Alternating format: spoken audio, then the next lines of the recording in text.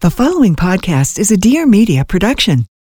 Hi, I'm Gabby Bernstein. Over the past 15 years, it's been my mission to help people crack open to a spiritual connection of their own understanding. On my podcast, Dear Gabby, I offer up real-time coaching, straight talk, and guidance on stress, burnout, loss, relationships, spirituality, and everything in between. There's no small talk here. There's only big talk. Dear Gabby isn't just a podcast, it's a movement. People need to feel loved. They need clear guidance. And most of all, they need to know they're not alone. I've got your back, my friend. Join me every Monday for a new episode of Dear Gabby.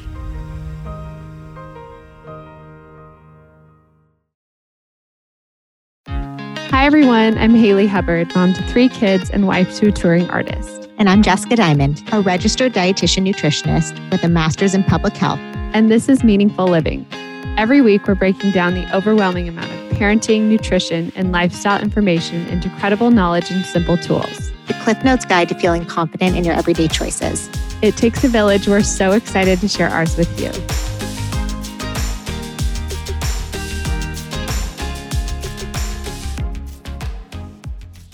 Welcome back to Meaningful Living Podcast. I'm Jess Diamond. And I'm Haley Hubbard. And this week we're talking to the woman known as the Millennial Parenting Whisperer, Dr. Becky Kennedy. Dr. Becky is a mom of 3, a clinical psychologist, host of the Good Inside podcast, and a respectful parenting coach who covers topics ranging from potty training to reparenting yourself as an adult. In this episode, we pick her brain all about how to respond to kicking, hitting, biting, or any of the other aggressive behaviors our kids are bound to engage in at some point. Whether your child is on the receiving or giving end, whether you're millennial or not, you'll learn so much from Dr. Becky. And while listening to the episode, if you enjoy it and find it helpful, we'd love if you'd share it to your Instagram stories and tag us or tell a friend because we want to share this knowledge with all that we can. You can also leave us a review or DM us with any topic suggestions you have. We always want to hear from you. It takes a village, and we love this community we're building. Now let's hear from Dr. Becky. I'm so excited to be here. I'm so excited you're here. And this conversation couldn't have come at a more perfect time, seeing that I have a bruise on my arm from bites. And we're just excited to dive into this topic with you. But I'm just going to start with some general questions. Like, could you just describe your parenting approach and why you think it resonates so much with millennials like us? I think by now I should have a really great answer for this. So I'm going to just speak from the heart what I think is happening. I mean, I think my parenting approach, number one, respects kids and parents equally and kind of prioritizes the needs and feelings of kids and parents equally. And I think a lot of others don't, right? I have deep respect for kids. I think they're really kind of amazing, fully sensing, perceiving young people who often are left in the dark. And at the same time, I really respect parents. I truly, truly believe that every parent is doing the best they can with the resources they have available to them in that moment. I think the same thing as kids. And yet, given those both are true, sometimes we're in these situations where everything just feels like a mess, right? So I think there's something about that it feels like, okay, I don't have to choose my kid over me, or I don't have to choose me over my kid. There is this 2 things are true way that we can go about parenting. The other thing I think that is really resonating actually is that it's really a parent first approach. And I think there's a way in which we talk about it that parents don't ever, or I hope they don't, and I think they really don't feel blamed. Instead, they actually feel empowered. And I think about that a lot. I think what's going on with our kids in our home environment, I mean this, it's not at all our fault. It is our responsibility as the adults in the room to figure out what a kid needs, what's really going on, what needs to change in the environment so our kids can flourish. And I think through this, a lot of parents, and my followers are mostly women, so I'll say especially women, I think feel really empowered that they find, wow, I feel like a sturdier parent, but Dr. Becky, I actually feel sturdier at work, or I feel like I'm standing up to my in-laws in a way I didn't, or I feel just like I'm getting to know parts of myself and I've changed. Yeah, my kids changed and that's actually feeling good, but it's only part of the equation. And if we can grow ourselves while we're helping our kids, it's just really compelling to be able to do both those things. Yes. And what you said is so true about respecting our kids and that they're just little people, because I'm reminded every single day that they're so much wiser and in tune than I ever imagined. That's exactly right. And, I often think of this moment where my then, I don't know, he's probably almost 3, my first, he was in a stroller. We were about to leave our New York City apartment and he looks at me and just goes, "Where am I going?" And I was just like, wow, that is the plight of a child. Like if I'm not talking to a kid about everything that's happening, they're just whipped around and no wonder they melt down. That feels awful. Like I would hate it if my husband just like put me in a car and started driving me somewhere, right? That they understand what's going on around them and they actually perceive more than we do because their survival depends on it because they're so dependent on us. So they notice every change, they notice every mood shift, they notice our arguments, they notice if, there's a new illness around them and everyone's wearing masks. Like they see it, but they don't have the cognitive abilities or emotion regulation abilities to understand and work through it. Yeah, Completely. they're aware of it. We're so drawn to you because we're all about kind of just cliff notes, practical approaches, right? I think as parents, there are so many small things we can do that parents a lot of times don't believe it, but you can do this small little change and it'll have a huge impact. And so I think that comes true when we're talking about the aggressive behaviors that we're talking about today. So we want to know, first off, what does it mean and what do we do when our kid starts showing those aggressive behaviors? We're talking biting, kicking, hitting, throwing, pinching, any of those, right? Is that normal? Great. So there's so many things that are pinging in my brain, but I'm going to say the first one because I think it's a really general idea. I think the question, is this normal? And I say this myself too. So I'm not hopping on it, right? It's amazing to pause when we ask ourselves that question. And I think always that question can be replaced with what is happening for my child and what does my child need, right? So let's go with that. What is happening for my child when my child's engaging in these aggressive or I often refer to them as boundary violating behaviors. My body's going on your body, right? Something like that. And what would my child need? And to me, whenever we get out of what is normal mode and into what is going on for my child and what does my child need mode, I know for me, I activate. I mean, what is normal mode makes me very anxious as a parent, right? Because either I say it's normal and then I just don't think about it, or I say it's not normal and then I panic and then don't think about it because I don't want to panic, right? So it's not useful in either way. So what's going on for a child? First of all, our child's behavior is a window into their internal life. That to me is just like a foundational parenting idea. So, okay, so my kid is hitting and pinching. If that's a window into their internal life, what does that even mean, right? Well, it would make me wonder, I wonder how my child is feeling and what feels overwhelming such that those feelings end up kind of catapulting out of their body in the form of hitting and pinching. Right? I'm a pretty visual person. So if I think about feelings living in your body, a feeling must feel so powerful and overwhelming that it rises up and it comes out in a child's extremities, in their fingertips, in their mouth, in their feet, right? It literally is coming out of their body. So what that brings up for me is, okay, I need to help my kid not get rid of the feeling. The feeling's not the problem. The fact that the feeling doesn't feel manageable inside their body is the problem. And I think we all can relate to that as adults, right? Maybe we're not like kicking and biting, maybe, on our good days. We're definitely not. But we might be yelling at someone or, right, we might be having something else come out of us. And I think we all know that's when things are overflowing, right? That it's rarely the thing that provoked that's truly the problem, but the buildup also of so many feelings. So that to me is just a baseline way of understanding it. What a kid who's pinching, biting, kicking is really struggling with, right, is regulating the feelings or the urges that took place right before that moment. And I think this is a great place to kind of start to understand so we can start to intervene here. Having the urge to kick, I really mean this, is not a problem. Having the urge to bite is not a problem. Biting is a problem. Kicking is a problem. And I often think that kids who are in a stage of kicking or biting, that really the struggle is there's not enough time between the urge and the action. then in fact, like urge and action are just like collapsed, right? With like your hands are one. Mm-hmm. And again, now that I'm being curious, instead of thinking if it's normal or not, if I think about that being the problem, then part of the intervention is, well, if we just separate the urge and action with a little bit more time, all of a sudden I can see the urge as separate from the action. And now the fact that my kid has an urge to bite, as an example, isn't actually that problematic because it hasn't converted into a behavior. Let's take a break to talk about one of our favorite sponsors of the podcast, Artifact Uprising.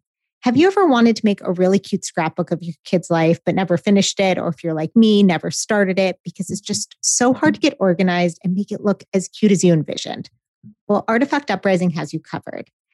They just came out with this new book. It's called The Early Years Book, The Story of You, which is virtually a baby book for your toddler. So it's designed to document your child's life from ages 1 to 5. Haley and I both used Artifact Uprising for our baby books, and we were obsessed with it. And frankly, I was so upset they didn't have a toddler book. So when I heard they had this book for kids 1 to 5, I was sold, and it is as good as expected. I'm not kidding when I say the book makes you feel like the Pinterest mom of the year, and they make the process so easy and just fun to do. The book is broken into chapters. So there's one for each year of your kid's life from ages 1 to 5. And each chapter then has these set of prompts and exercises you get to fill out. You add your favorite pictures and artwork. There's some blank pages. You can customize it. It's so easy and fun. There's a section to document your kid's favorite things of the moment. And I asked Bryce the other day when we were doing it what his favorite thing right now is. And I kid you not, he said, singing like Tyler from Florida Georgia Line. It just melted my heart. And I know it's one of those moments I wouldn't have documented if I wasn't making this book. It comes with all the necessary supplies you need. So there's no thinking involved. You can just do.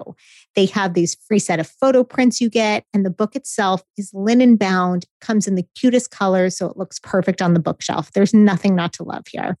We're obsessed with it and know you will too. If you're a parent or you need a meaningful gift for anyone with a child 1 to 5, this is the gift to get.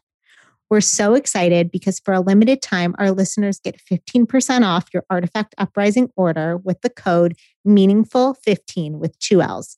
So MEANINGFUL15. So I can get more specific on that. Maybe even the best thing to do, if one of you has like an example of like where this is really happening, then we can like really ground it in real life. Oh, yes. We are definitely going to go through the scenarios because Haley and I have got some good scenarios now. And there's something you said that just on an intellectual level, I think we all know that it's normal when our kids, like this is aggressive behaviors happen and there's not anything inherently wrong with our child. But when it does happen, it's that moment where it just, you feel so embarrassed, but you almost go to this place of like fear, like, oh my gosh, down the road, is my kid going to be that biter at preschool? Is my kid, you almost panic. Right. It's not so much in the moment, it's fast forwarding, 100%. 100%. And I think that's in addition to the, is this normal question, which I think all parents be like, I'm just going to start noticing if I ask that question, and it's kind of cool to replace it with the other one. I think honestly, number 2 on the list of kind of parenting habits we get in that don't serve us is the fast forward. Because what we end up doing is we have a situation in front of us.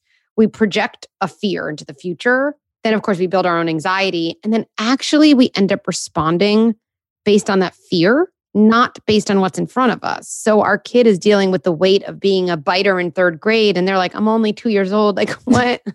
I don't even, Mom, what happened? Right? Is my kid never going to have manners? Is my kid never going to be able to do math? Is my kid never going to be able to have a calm play date? And if we can notice that, which to me might even start just by saying to ourselves, oh, there's that future thought, or high worry about years from now. Okay, let me come back to what's in front of me. Let me look around the room. My child's still 2. I'm still in the same house, right? Like I am not suddenly 5 years older. There's that brown chair I know. We're literally orienting to the moment. We then have 20/20 vision. And actually, when we're oriented to what's in front of us with our kids, we tend to make really good parenting decisions. When we're oriented toward a fear, we're truly just making a decision based on worst case scenario and based on our own anxiety, which is probably also more related to our stuff and our projections than anything about our kids. And we tend not to make good decisions, not surprisingly, from that place. Completely. Like, oh my gosh. 100%. So let's like get into that, right? So should we use biting, kicking? Do you want to start, Jess, or do you want me to start? I'll start. We're both dealing with this right now. So Bryce has been hitting when he's getting frustrated. And I noticed that it's usually a time when he's overtired or when he's not looking forward to a certain transition. So let's say like bedtime or diaper change. What should I do in those situations? Great. So let's just get to a few more specifics. So use one of those examples and give me a play-by-play. Like, where does that hit happen? And does it happen? Does it connect? Do you notice it's just about to happen? Tell me a few more details. Let's talk about when the hit actually happens. It's about to be diaper time. I tell him it's diaper time. I give a lot of warnings. I see it coming. Sometimes I have to move his body or whatever it may be, and he'll hit in that moment. He'll say like, no, or just like he'll just come over and, just come on over and just do a hit. Great. So this is a question I think about a lot, or I shouldn't say that. I try to think about it a lot. On Instagram, I say I think about it a lot. I think about it some percentage of the time in reality. What is my most generous interpretation? I say it too often. I'm like, I'm just going to MGI it. Like, what is my MGI of what's going on? So answer that for me for Bryce. Like, what's your most generous interpretation of why this is happening? And then we'll jump in from there. So easy. He doesn't want to stop his body. He's really engaged in the play that he's doing, and he doesn't want to transition. And so he just doesn't want to be pulled out of play. And this is not for a nap. This is just like he doesn't want to stop his play to have to change his diaper. Mm-hmm. Right? This would be like nap time. Yeah, either one. Nap. So this is like for us, like I'm in the zone. I don't know, like I'm finally working out or I'm typing out something that I feel like I'm really in the groove. And my husband is like, you need to change your shirt. And I'd be like, what? Great. Something like, kind of like that. Totally. And I know for me, a couple of things come up when I think about that for my own life. Like I would feel frustrated. I'd also feel totally controlled. And I'd feel like I'm on someone else's agenda, with no respect to what was clearly important to me in the process. And we do this to kids all the time. And sometimes we have to, but we really often with our kids say to them, stop doing something that you're enjoying and that's important to you in your world to do something that's a priority for me in my world. And then when they don't, we tell them they're not listening. Even though I'm sure if you didn't change your shirt mid-workout class and then your husband or partner was like, you have a listening problem, you'd be like, that is such a perversion of the truth. Like that is not at all what the situation is, right? So there's a couple things. So I want to talk about how you approach the moment that is going to be difficult, and then a little bit more specific about the hitting itself and kind of things to do in the moment and outside of the moment. That's another thing I try to think about a lot with problem behaviors, just as a takeaway, is we need in the moment strategies to both reduce the likelihood of the thing happening, whatever the thing is, and inevitably to deal with the thing if it happens. But most change happens outside of the moment. Like most of the real bang for our buck moments happen when things are calm. And I'll get into this, how we role play the situation, how we practice it, because all of our bodies are calm. We get to be the parent we really want to be in those situations because we're regulated ourselves. So let's get into the moment. I think about you approaching Bryce, and maybe this is already happening, in a way that you're really speaking to these deeper themes that are going to get activated in him, which is what leads to the hit. Those themes of feeling controlled, feeling frustrated, feeling like his priorities not only aren't being achieved, but are kind of invisible. So that sounds something like this. Oh, you're playing with those blocks. You know what? It's going to be time for a diaper change soon. Right? Because again, if we think about us, like whether my partner says to me, oh, wow, you look like you're really deep into writing that article. Or he just says, hey, do this thing to me. Like at least in the first example, I'm real to him. Like I'm like, yeah, I'm a real person doing something real. And now at least we have a connection. Us saying that to our kids, it's amazing. It makes a huge difference. Like even just using the language of seeing and noticing. I notice you're building. I see you're really into this. Or I bet the last thing you want to do right now is change your diaper, right? You're connecting, right? And I think Dan Siegel says, I don't know if it's him, connect before you correct, or there's it's something like that. It's a nice little rhyme. But I often think I need to generate the feeling of feeling seen in my child before I make any type of transition. Not because it's a game, but because that's like a basic human need to feel real and seen. And I would need that too. So then I'd say something like that. Then I would try to give him some choice in the matter. Right? Again, because we all want to feel agency and like we have some sense of control. a diaper change once kids get older is kind of the ultimate form of like being done to, especially as kids get older. Like they're in their back being changed by their parent. They feel so young versus the feelings of kind of in his world, power and agency he's feeling as he's building a block tower, right? So going from one to another just feels it's too big of a gap.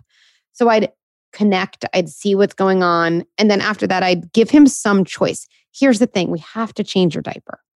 And then I'd give him a choice. We can do it in 1 minute, in 3 minutes. We can do it right now, or we can do it in 2 minutes. We can do it standing up, or we can do it lying down. I find adding a little humor to the choice is massively helpful. So if it was me, I'd probably say something like, we can do it standing up or lying down. I know kids as they get older tend to want to do it more standing up. Again, they feel older. And I'd say, please don't say doing it standing up, because then, it's just so much harder for me. I have to get the tabs. Please don't say that. And again, letting a kid choose something that you're saying you don't want is like the ultimate win for a kid because they feel powerful. Meanwhile, you don't really care. I'm loving this conversation, but let's take a quick pause to talk about Babbel, who we're so excited that they're sponsoring the podcast because we're absolutely loving Babbel and know you will too. Okay, so how many times do you travel somewhere and think, gosh, I wish I spoke the language or could at least speak conversationally to the Uber driver or barista or server, or see kids speak in another language and think about how cool it would be for my kids to be bilingual? Well, we have the solution. Get Babbel. We're traveling to Italy next month as a family, and I still can't believe that's happening, by the way. And thanks to Babbel, Liv, Tyler, and I are actually learning Italian. It's so clear why Babbel has the #1 language learning app, because they've made the process of learning Italian so addictively fun and easy for our whole family. And I'm not just talking a couple of words, but we're actually learning how to speak Italian together. Each night now, instead of stories, Liv and I sit together and she insists we do a 15-minute lesson together. All the lessons are bite-sized, which is perfect for our on-the-go lifestyle and my short attention span as a mom, but also excellent for kids. Watching how easily Liv has been able to pick up Italian with the accent and all makes me realize that this is the time for me to learn new languages also with my kids while they're little sponges. It's amazing for their brain development, and now the dream of all of my kids being bilingual doesn't seem like a fantasy, but actually a reality with Babbel. With Babbel, you can choose between 14 different languages, and they have the coolest speech recognition technology to help pronunciation and accent, because if you're like us, no matter how a word is spelled out, we're never confident in how to say it. Right now, when you purchase a 3-month Babbel subscription, you'll get an additional 3 months free. That's 6 months for the price of 3. Just go to Babbel.com and use promo code FULL, F-U-L-L. That's Babbel.com, code FULL for an extra 3 months. Now let's get back to our conversation. So these are some of the things I think early on. Okay, let's say sometimes my house too, I do all these things and still my kid is just not doing it. If you know your child hits, if you know your child bites, one of the biggest goals is to try to intervene in the cycle before that behavior happens. Because if you think about behavior change, once the behaviors happen, there's plenty of things we can do and it's fine, but the whole cycle just got reinforced. Like the cycle ended in the same place. So if you know your child hits, when I went in and even did this, I see what you're doing and here's my choice and here's my humor. Like for me, my hands would literally be ready because I want to stop my child from connecting. Even if it's ending up like that, close to my body, not on my body, I've already made a change, right? Now, let's say he still comes at you hitting, okay? Because this is reality. Yeah, that happens. To me, there's the same language I use every time. I won't let you hit. I won't let you. Same thing with biting. I won't let you bite. It's such a different message than we don't or please stop. We don't bite. First of all, if you don't bite your child knows you don't bite. So I just think it's a confusing communication. So there's that. There's also a real avoidance of your authority. And if we think about kids who hit and bite in those moments as not being able to have a boundary for themselves, then what they're really saying is, I need my parents to be that boundary for me. When we say, I won't let you, we're kind of saying this stops here. When we say we don't, I don't know, it's like, who's the leader here? Like, who's doing what? It's actually very unnerving for a child, totally. Right? Like if you heard a pilot on a plane being like, we don't scream when there's turbulence, I'd be like, what? Like, but if the pilot said, like, I'm okay. I'm doing fine. Now I feel secure. There's a differentiation. So I won't let you hit.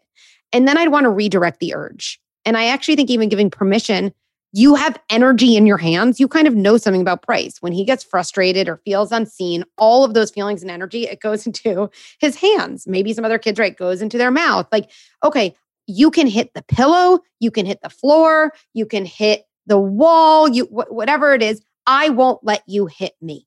And often kids, they respond to this combination of a firm boundary and kind of this ways to discharge an urge.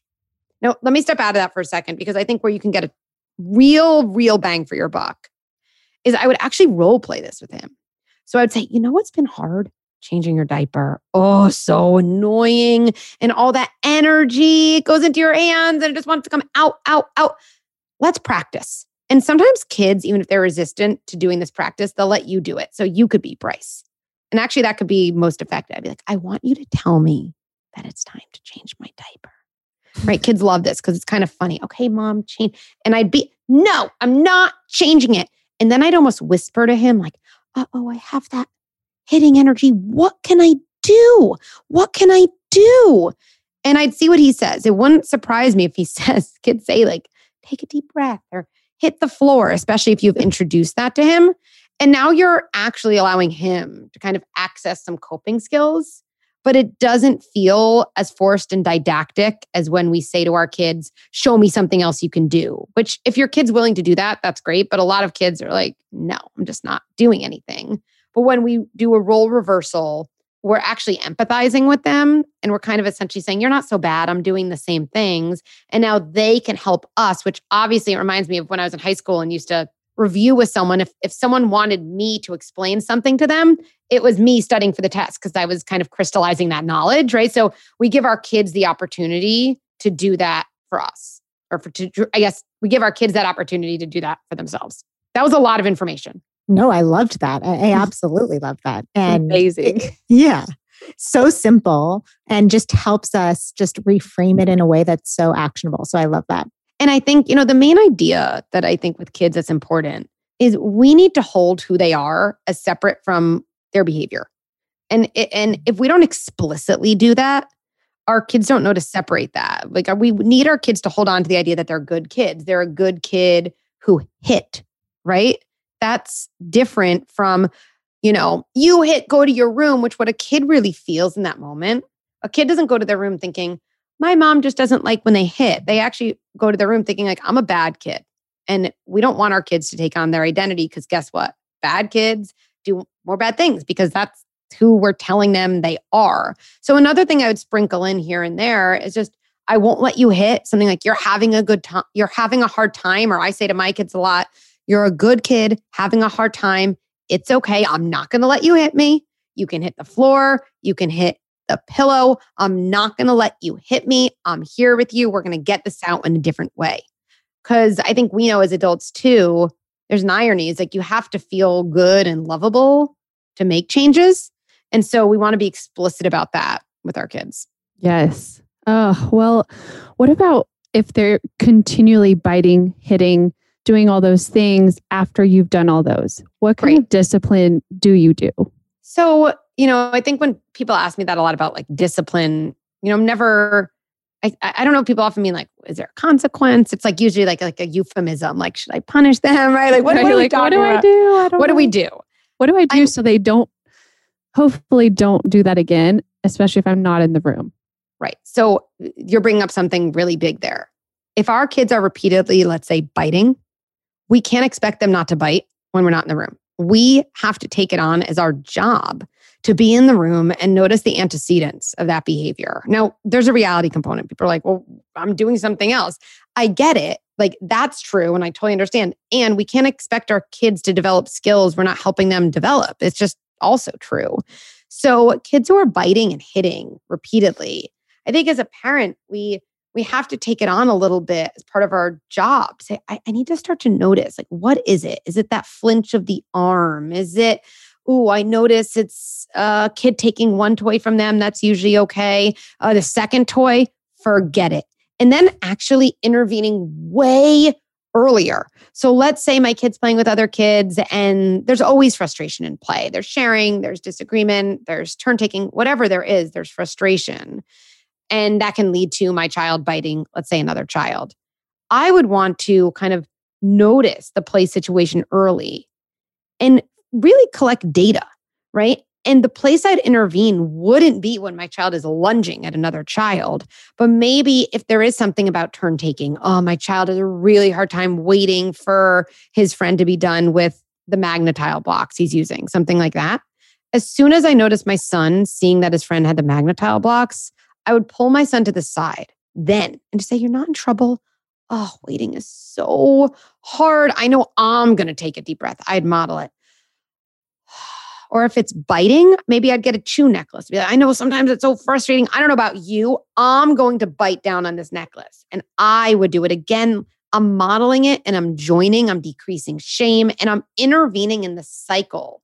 Now, at least I have one opportunity where there's some frustration in my child's body and it's met with a coping strategy to calm down, not a bite. That's where we change. After the biting's happened, we don't change cycles by intervening after the cycle happened. Like if you actually think about it, like it doesn't make sense. Like we actually are brought up in a punishment culture. We think after the quote bad behavior happens, we can punish or consequence a child into changing the cycle that led to that behavior.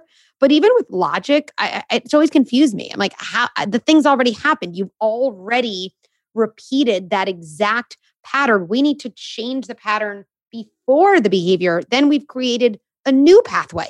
You've just created a new pathway. Frustration, deep breath. Is that going to be the only time you have to do that? No. Frustration, deep breath. Frustration, bite my chew toy. Frustration, maybe we practice again in a role play, going out of the room. With hitting and biting, one of the things I teach my kids, and I encourage families to teach kids and doing a role play, is literally the act of moving away.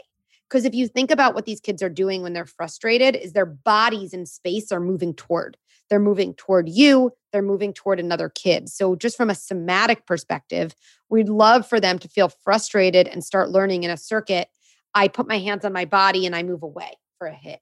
Or I get my chew necklace and I turn my head away because now I've gained 5 seconds. And in those 5 seconds, my body has more time to regulate. So I would definitely role play that with your son. Let's say it is again about waiting.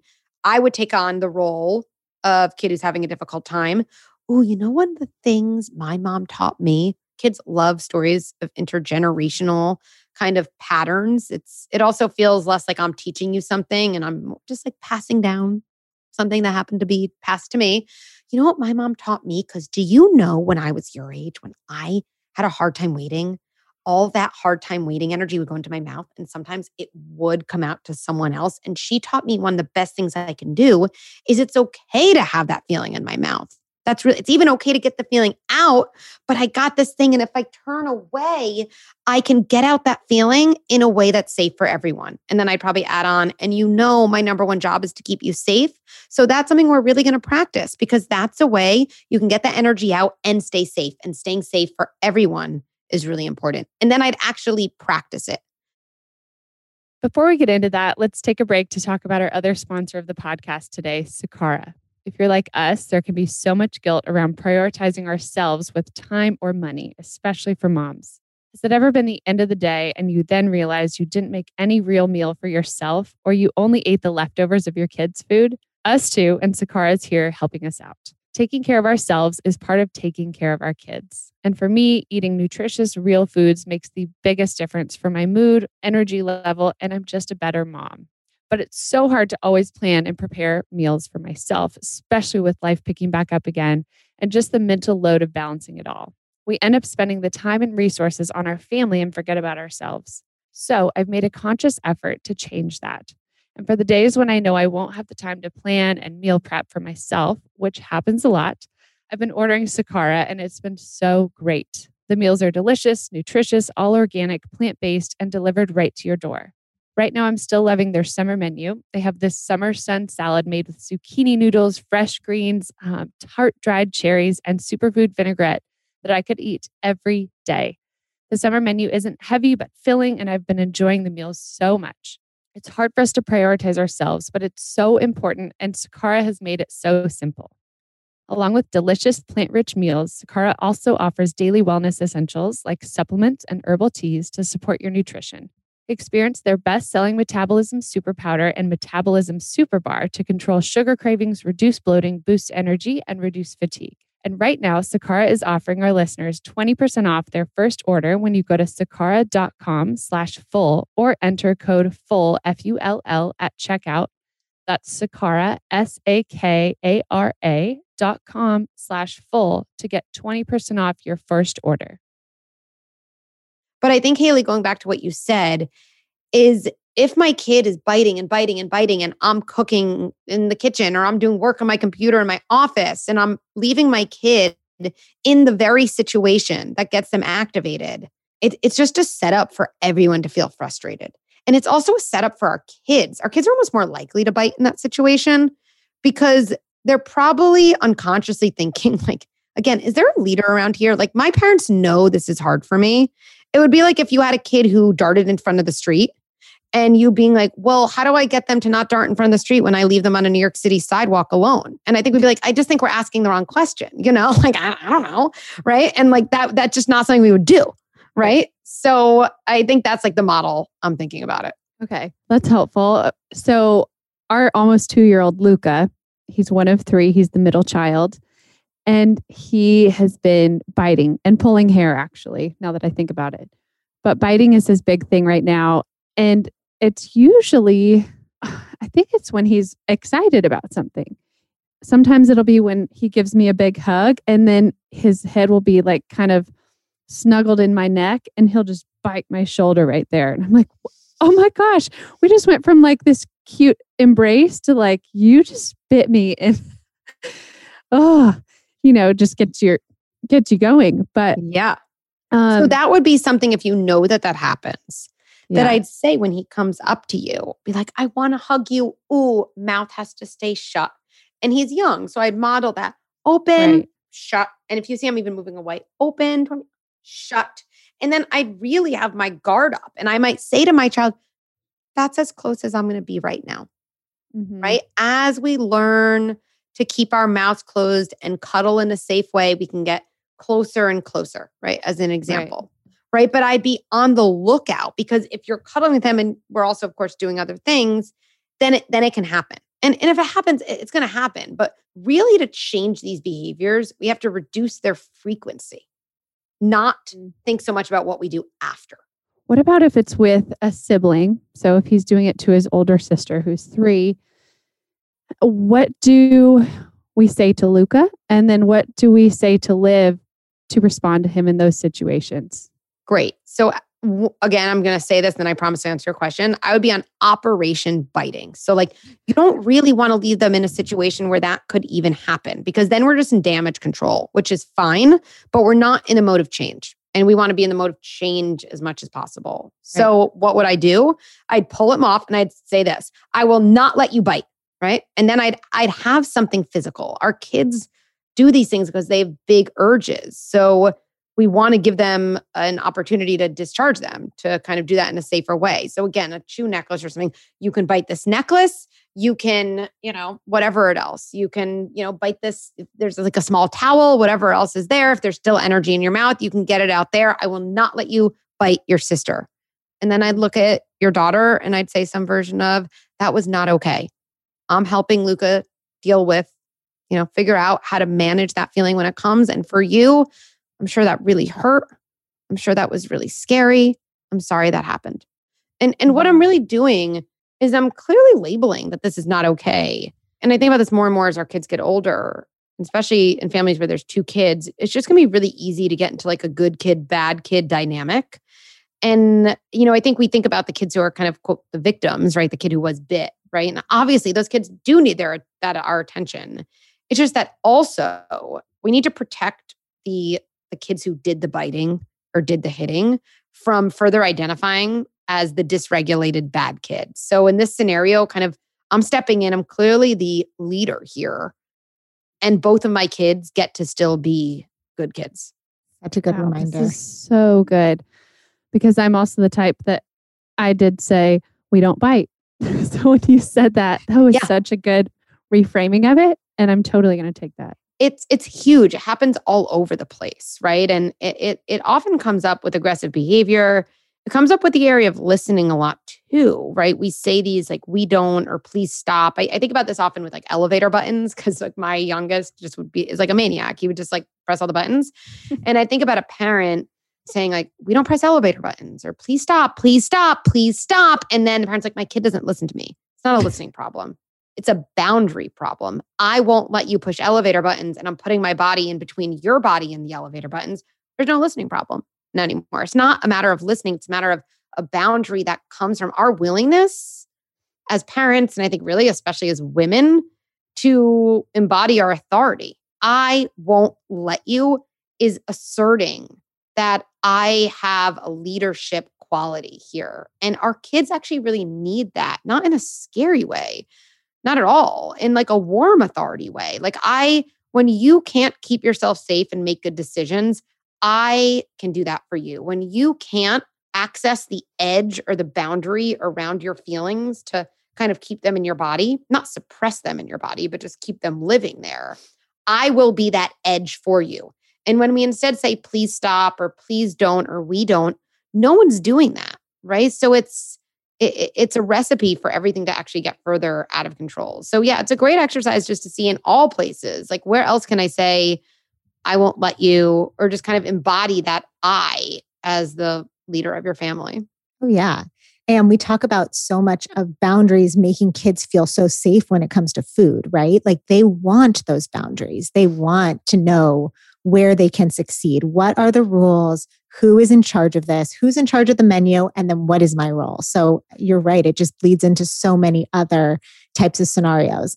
But my brain's going a little fast here. And I have 2 follow-up questions for this because there are 2 other scenarios that I really want to touch on, which is one, what do you do when it's the aggressive behavior, kind of like Haley was saying, when it's more excitement, when they kind of tap and then laugh, or they go to like do a little nibble and they say like, oh, it's not a bite, it's a nibble, like those types of things when they're dabbling around that boundary. So I think you're right. There's experimentation. They're trying to figure it out, right? So let's again use that most generous interpretation, just that our kids are trying to figure out the world, and how they learn also relates to how clear we are about what is okay and what isn't okay. And I think you can clearly communicate, again, while holding in mind that your kid's a good kid. So, let's say it's that tap. I mean, we all have our own, there's no right way. We all have our own sense of what's comfortable, but I can imagine saying to a kid, oh, okay, I'm not sure I like that. So right now I just need a little space, or that's okay. Anything harder than that isn't okay. Can you show me on the floor what would be the same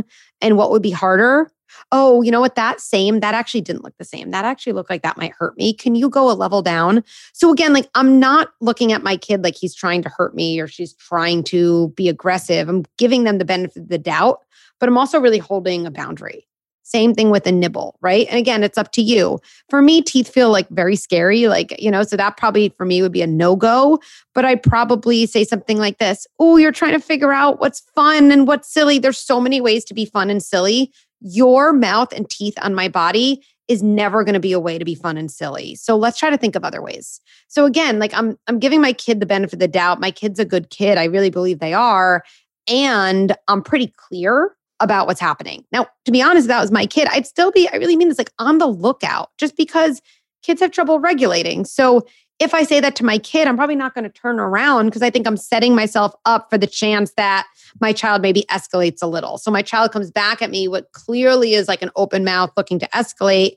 That's where I'd say, I won't let you put your mouth and teeth on my body. I just said that. It seems like there's a lot of energy going on. We're going to have to figure out how to get that out in another way. Gosh, love that. I know. I needed all this. I have one more question because I think I want every parent to listen to this episode, because I do think that these aggressive behaviors that we have to figure out what's going on before them, but they're going to happen in social situations. They happen at the park. They're going to happen. Yes. And I know that if Bryce went up and just smacked another kid across the face, I would know that it's not that he's a bad kid doing that. And intellectually, I know that. But sometimes we feel so much shame and we don't know what to say to the other parent in those situations. Yep. Do you have any suggestions for what to do when just handling this? Yes. So I think often we assume that other parents, like these also like made up parents, like, what if this happened? There's like a made up choir or something around us, that they assume the worst, And I think it's also just a good foundation to question that. Like, yeah, I need to have words, and it's good to feel empowered with words. And I'll definitely share some that I think could be useful. But before that, remind yourself, another parent might be looking at me with empathy, or might be looking at me thinking, oh, my kid just did that 5 minutes ago. Or, oh, glad I'm just taking a break from my kid being that kid today. Thank you, Jessica, for taking on that role for all the other parents in the park. I really think that that's true. So, and when we realize that, it lowers the stakes a little bit. Totally. Language I could see. So I see, like Bryce goes up and hits another kid. And if he's a kid like my kids, he's like not wanting to say sorry. He's like kind of like in bad kid shame mode a little bit. So we're going to help him with that. I'd probably go up to that kid or to the parent and just say some version of, I'm sorry, I'm sure that hurt. Bryce was having a hard time. I'm going to help keep him safe. Something like that. Simple and fantastic. Yeah. I should also say, I'm mindful enough of myself to know that when people ask me questions or scenarios, like I love thinking through them, and I can often like think of my feet. It's just nothing goes this smoothly in real life. So for all the people listening, if you're like, I just tried that. That's not how it went. It's not how it always goes with my kids either. It's the three of us right now talking with no kids around us. All somehow wearing like very coordinated outfits. Right.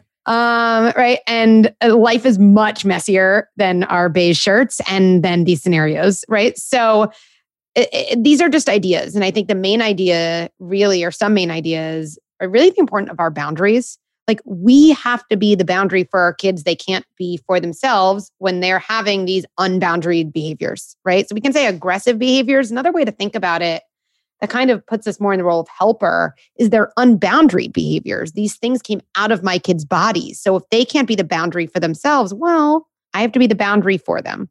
I think also just holding on to the idea of separating behavior from my kid.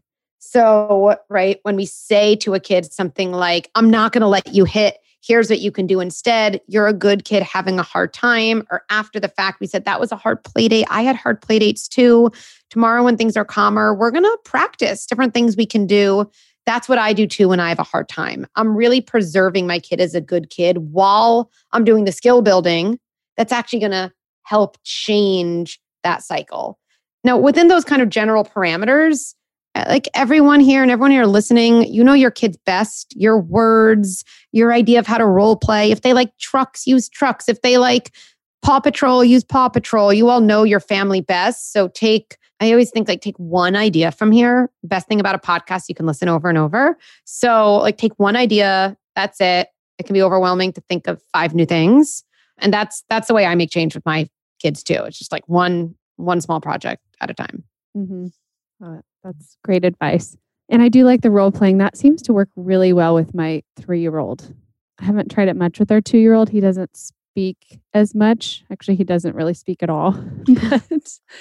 But Olivia, it works really well with. And then that's part of probably biting too. If you think about the frustration around speaking and where that lives and in the mouth, right? That's really a big component of it, right? So even if he doesn't speak yet, even understanding that, and you like so much role play, I think I do just to the side of my kids, right? Oh, so much energy in my mouth. Oh, I want to get it out, right? My kid doesn't have to say anything to me. Usually kids don't say anything back to you, but we can trust that they're absorbing it. Or kids who don't speak yet, I find often saying to them here and there, you have so much and want to say, and oh, it's not coming out. That's so hard, right? I think that's one of the hardest things about being a kind of pre-verbal kid. It's chronically frustrating. I know. I so feel for him because he looks at you like, yes, I understand. And then he'll do it again. And I'm like, what are you doing, Luca? Yes. But like meeting with that compassion, meeting with that understanding, and you're a good kid, that needs help. I love that. Yes. I we really all need help.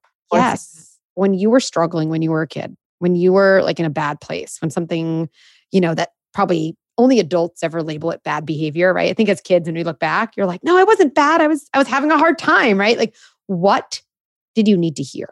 I'm still here for you. You don't have to be perfect to be loved.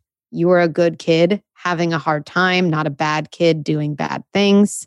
Everyone struggles sometimes, right? And just trusting that like the things we know deep down that we needed that probably still bring tears to our eyes if we imagine an adult having said that to us. Like that has to be the same stuff our kids need. No, you don't want to say that and allow your kid to keep hitting. Like the boundary is important because the boundary kind of stops the dysregulated behavior from continuing. That's the first sign of safety. But after that, I feel like in our time of struggles, we all just want to be reminded that we're good and lovable. And our kids, I think our kids, need that just as much as we know we needed that.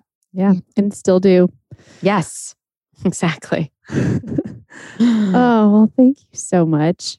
Thank you for having me. This has been, we've gotten a lot. We've gotten a lot. This has been really helpful.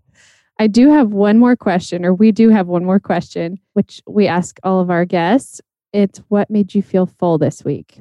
It doesn't even have to be parenting related. That's a great question. Can I give two answers? Neither of them are parenting. Two things come to mind. So I got to play tennis this morning with some of my friends, and I'm not like a regular tennis player, but being outside, moving my body, being disconnected from my phone, laughing with friends, that was very filling.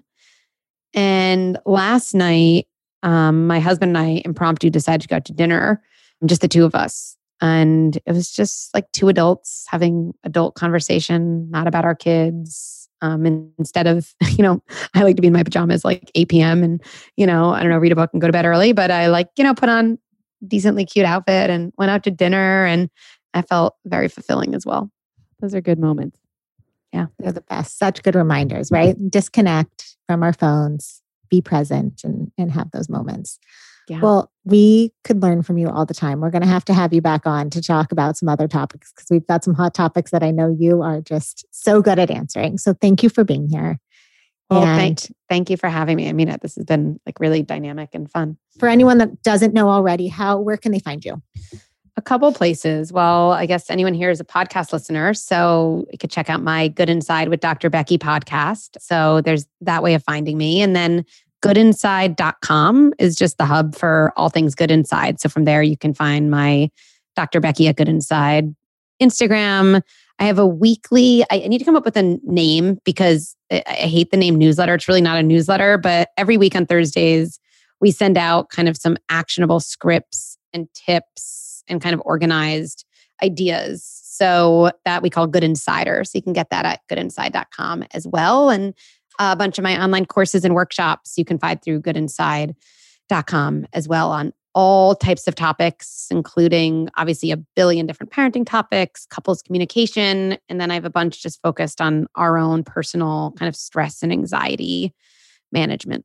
Wow. Well, thank you so much. I can't wait to dig deeper into your website and hope to talk to you soon. Thank you. Me too. Thanks so much for listening. We hope you found something meaningful from this episode. Please follow the show, rate, and don't hesitate to write a little review. We also have a voicemail box you can call to ask us any questions, tell us the topics you'd like covered, or just share where you're struggling and how you could use some extra support. Call 833-444-FULL or 833-444-3855. We want to hear from you. And tune in every Monday for a new episode of Meaningful Living. And if you're looking for more ways to live a meaningful life, follow us on Instagram at Meaningful Living and visit our website, meaningfulliving.com. And don't forget with 2 L's. Can't wait to see you next week.